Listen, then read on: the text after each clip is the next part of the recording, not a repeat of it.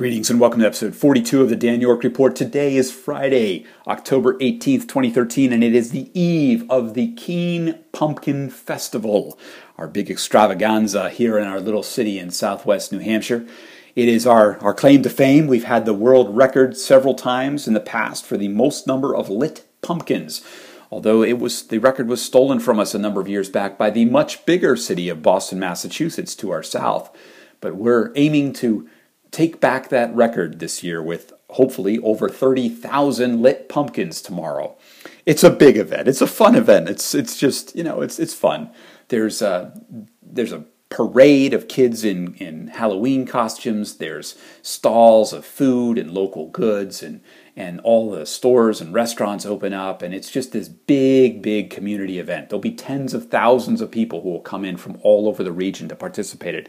The weather's supposed to be gorgeous. It's a beautiful autumn time, and we have pumpkins literally everywhere. They'll be on all the streets. They'll be on giant scaffolds that go up 40, 50 feet in the air. They'll be all around our central green. You can go to the website, which is, you can go to pumpkinfestival.org, which redirects to pumpkinfestival2011.org for reasons I can't explain, but it is the 2013 website. And there's a photo albums link there that can take you to photos that you could see some of just the sheer craziness and madness of what goes on here. But there's all day tomorrow there'll be events. There's a race in the morning at 8:30 in the morning that I'll be running, which is a 1-mile race and down and back. And then there is there's band. There's, as I said, the kids parade. There's bands. There's musicians. There's all these different events going on all the way up until 8:30 at night, when it will all be shut down. And amazing thing, by tomorrow morning, much and all of it will be gone, off to feed the pigs or whatever else they do with all the pumpkins that are around here. But it's a lot of fun. It's a great event. If you are in the region and can get over to Keene, New Hampshire, in southwestern New Hampshire, here near the border of Vermont and Massachusetts, it's a whole lot of fun.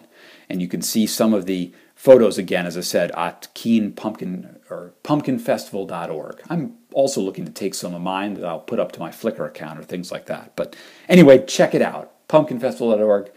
And you can see all the craziness. I'm off to go to a spaghetti dinner where I'll be, hey, guess what? Carving some more pumpkins. Oh, by the way, you'll see in some of my social media feeds, I got tired of doing faces, so I did go and I carved the Internet Society logo, which is this networked world kind of logo, into a pumpkin. And I also carved IPv6 into a pumpkin. We talked about putting IPv6 on everything. Why not put it on a pumpkin?